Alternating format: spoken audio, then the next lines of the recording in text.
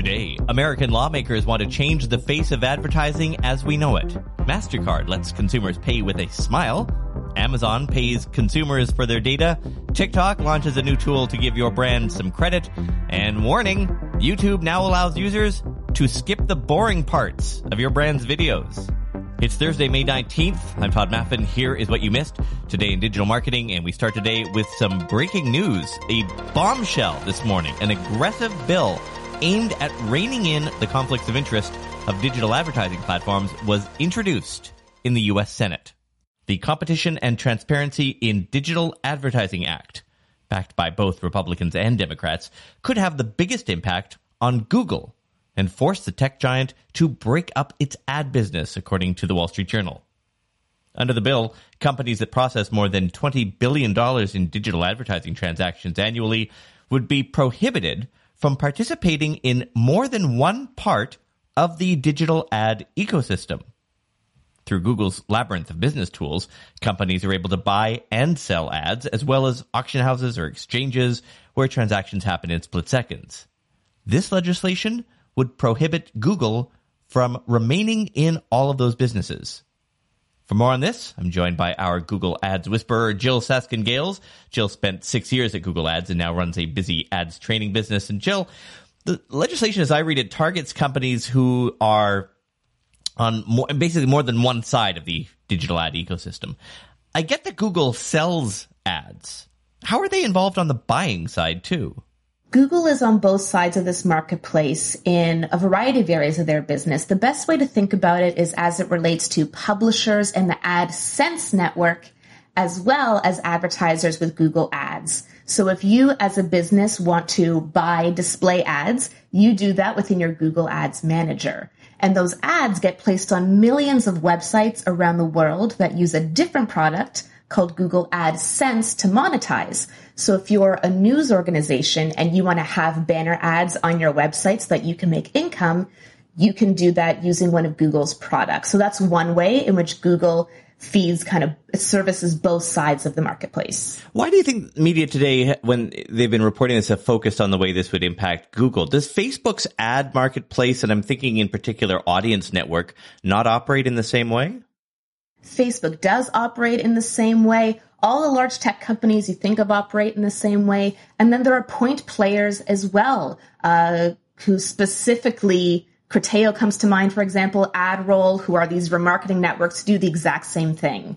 But of course, the larger companies that are more household names like Google or Meta will get the most attention here. Overall, what are your thoughts on the impact of this on both the companies and on we digital marketers? I agree with Google's public statements on this issue. I think this is going to hurt advertisers and specifically small business owners.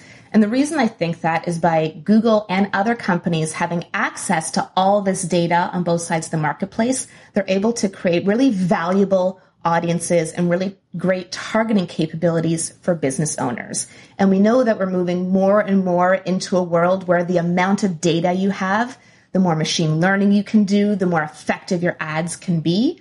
And so if these capabilities are taken away, larger companies with big budgets can afford to find their own workarounds, but small businesses really can't. So I think small businesses especially would be most hurt by this legislation. Jill is on Twitter as Jill Saskin-Gales. By the way, that's JYLLSASKINGALES. This public statement that Jill referred to is this, which came from a Google spokesperson today. Quote, advertising tools from Google and many competitors help American websites and apps fund their content, help businesses grow, and help protect users from privacy risks and misleading ads. Breaking those tools would hurt publishers and advertisers, lower ad quality, and create new privacy risks. And at a time of heightened inflation, it would handicap small businesses looking for easy and effective ways to grow online. The real issue is low-quality data brokers who threaten Americans' privacy and flood them with spammy ads. Unquote. Yeah, it just seems like senators are just out for, big tech. Tony Christensen is co-founder of the Brick Social Agency. He has handled more than $100 million in digital ad spend. He spoke to me this morning from his office in Arizona. Our future is already challenging as is with all the iOS updates and whatnot that have happened. And I see stuff like this and I just see like they're obviously trying to bring down some of these big tech companies. They've had horrible PR. These tech companies have had horrible PR in the past and data issues and whatnot. So I think they're trying to clean that up. But I don't see this being sort of the answer. It seems sort of like a rush bill that they're trying to do. And I just, I'm not looking forward to if this ends up going through or whatnot. I just see it's going to be something that impacts agencies. It impacts the small brands and it impacts, the big brands. So a lot going on with it. Let me ask you an unfair hypothetical. So as you know, because you're in the weeds, Meta, Google, all the major platforms, and for some reason Meta especially is just bad at customer service. Accounts get banned kind of at random. Things stop working. Every time you go to the ads manager, it's asking you to call a marketing expert, which is really a salesperson. Like, theoretically, if this proposal breaks up somehow these big companies into 4 different companies that compete with each other, what is the net gain or net loss for marketers? Do you think it'll be better in a world where they're competing against each other and therefore customer service might be better for us? Or is it a net loss for us because we'll lose access to the larger pools of data that is increasingly being used for machine learning? To me, I think it's going to be more of a net loss than a net gain in the most parts. Because what I see is there's already issues. We know, us advertisers and agencies, there's already tons of issues in the back end. There's issues with a new business owner trying to get into the advertising game and making things work. And now I just envision that being like 5-6 more steps for everyone and 5-6 more integrations and things that can break. With Facebook, we're getting data fed back from Shopify and we're connecting third-party tools now. I'm just imagining that times 5 now with something like this rolling out and even more things that are breaking. And for the small business owner who I love to think about, like, I already am at a point where I'm like, you need a consultant or you need to talk to an agency or someone to help you out. This is going to make it 10 times harder for that smaller business owner to make things work and to grow a business, from point A to point B. Tony, too, is on Twitter at Tony Does Ads. Definitely worth a follow, as is Jill. Indeed, the legislation may also require Meta to divest significant portions of its ads business. For its part, Meta declined to comment. Also required under the proposed bill are smaller companies, those processing around $5 billion in digital ad transactions annually and up, which will be required to follow new guidelines, including acting in customers' best interests and providing transparency about ad prices. According to the Wall Street Journal, antitrust experts indicated the legislation would be the most significant change to antitrust law in a generation if it's passed. Well, certainly don't expect there to be any mention of this legislation at Google's Marketing Live Day next week. That's their annual event that reveals new ad products, maps out their offerings for the next year for us digital marketers. And you are invited to a live event with me and Jill, who you heard in the last segment. We'll be watching, having an in-depth discussion about what matters, what it means for digital marketers, how the changes they are showing us will affect your campaigns. So be sure to put the following event in your calendar for May 24th. That's next Tuesday at 8 a.m. Pacific. That's 11 a.m. Eastern, 4 p.m. London time. We are calling it the unofficial Google Marketing Tailgate. Here is the URL, that's the letter B, .link/Google Tailgate. That link works now. It will take you to the YouTube event where you can get a notification when we go live. Again, the URL is b.link/Google Tailgate. Without the ones like you, who work tirelessly to keep things running, everything would suddenly stop. Hospitals, factories, schools, and power plants, they all depend on you. No matter the weather, emergency, or time of day, you're the ones who get it done. At Grainger, we're here for you with professional-grade industrial supplies. Count on real-time product availability and fast delivery. Call, click Grainger.com, or just stop by. Grainger, for the ones who get it done. Well, the next generation of point of sale is here, paying with your face. MasterCard announced this week that it is introducing a biometric digital checkout service that uses facial recognition. The credit card company noted that it's working with several tech giants to deploy the tool internationally, maintain safety standards, protect the data collected, blah, blah, blah. The pilot program begins this week in Brazil, and it will also be tested in the Middle East and Asia. When a customer reviews their bill, they can either smile into a camera or wave their hand over a reader to pay. In order to secure data and keep customer information private, the program outlines standards that financial institutions and tech companies must follow. You may be wondering how security-conscious consumers feel about giving their fingerprints and facial recognition data to the credit card giant? Well, and this data, mind you, is coming from MasterCard, so, grain of salt, etc. But MasterCard says 3 out of 4 consumers have a positive attitude toward biometric technology.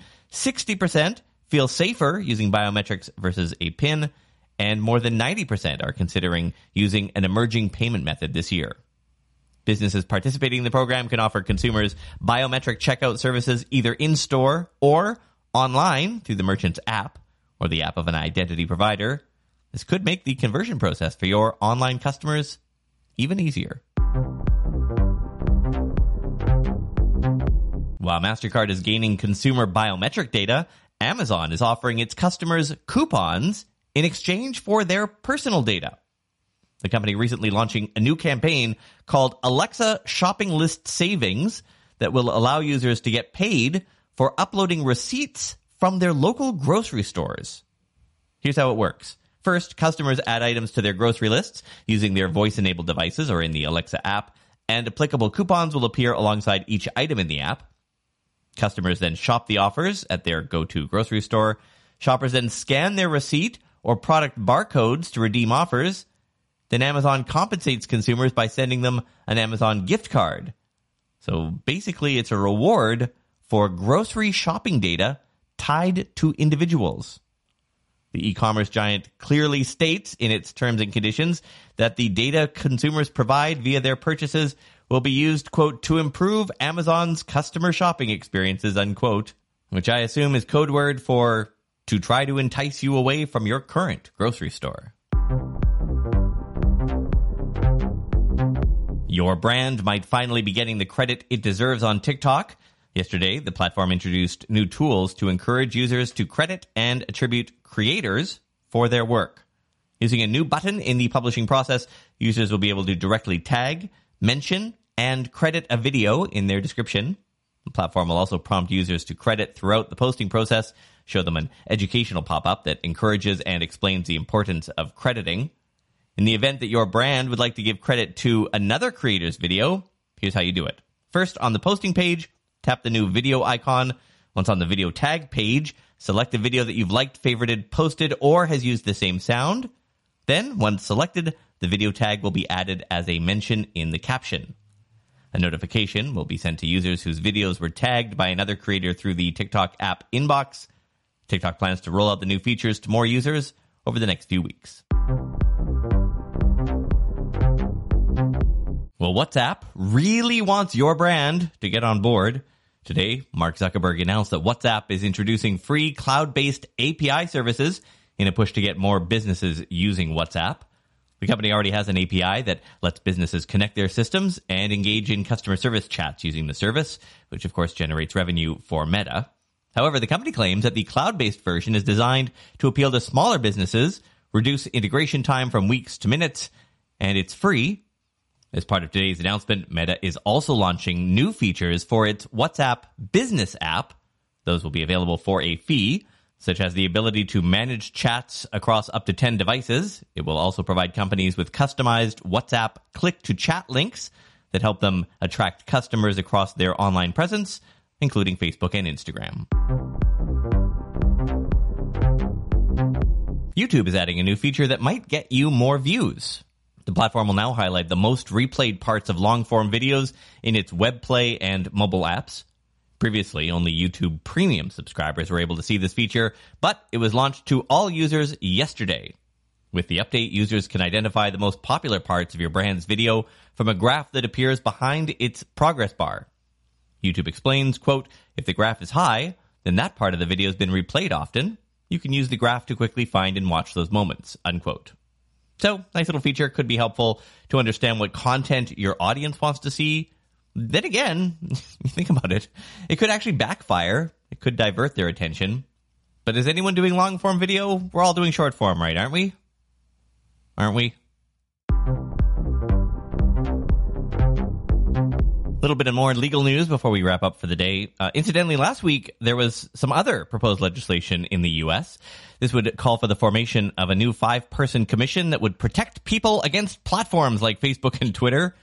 It's called the Digital Platform Commission Act. It would establish new rules regarding how transparent tech giants are when it comes to content moderation on their platforms, while also having the authority to interrogate and cut back algorithmic processes that are deemed to be unsafe.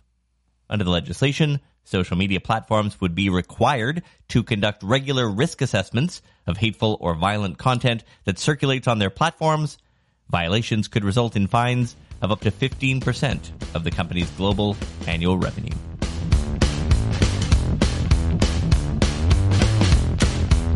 So I have a question about TikTok algorithm here. Does anyone else seeing a whole bunch of pro Johnny Depp stuff out there? Maybe it's just because I've watched a couple of trial TikTok videos, but I'm seeing like, here's Johnny Depp at the Children's Hospital talking to a cancer patient. Here's Johnny Depp surprising tourists at Disneyland. Okay, fair point. I actually do follow some Disneyland accounts as well. So am I the only one seeing all this pro Johnny Depp stuff while he's in the middle of a trial with his ex-wife? Or do they somehow just have an incredible PR person? Don't forget the premium version of this podcast. It's just like this one, but with no ads, access to deep dive weekend episodes, replays of our live events, better audio quality, story links in the show notes, audio chapters that let you jump between stories, and more. Get $30 off by going to todayindigital.com/premium feed or tap the link in the show notes. See you tomorrow.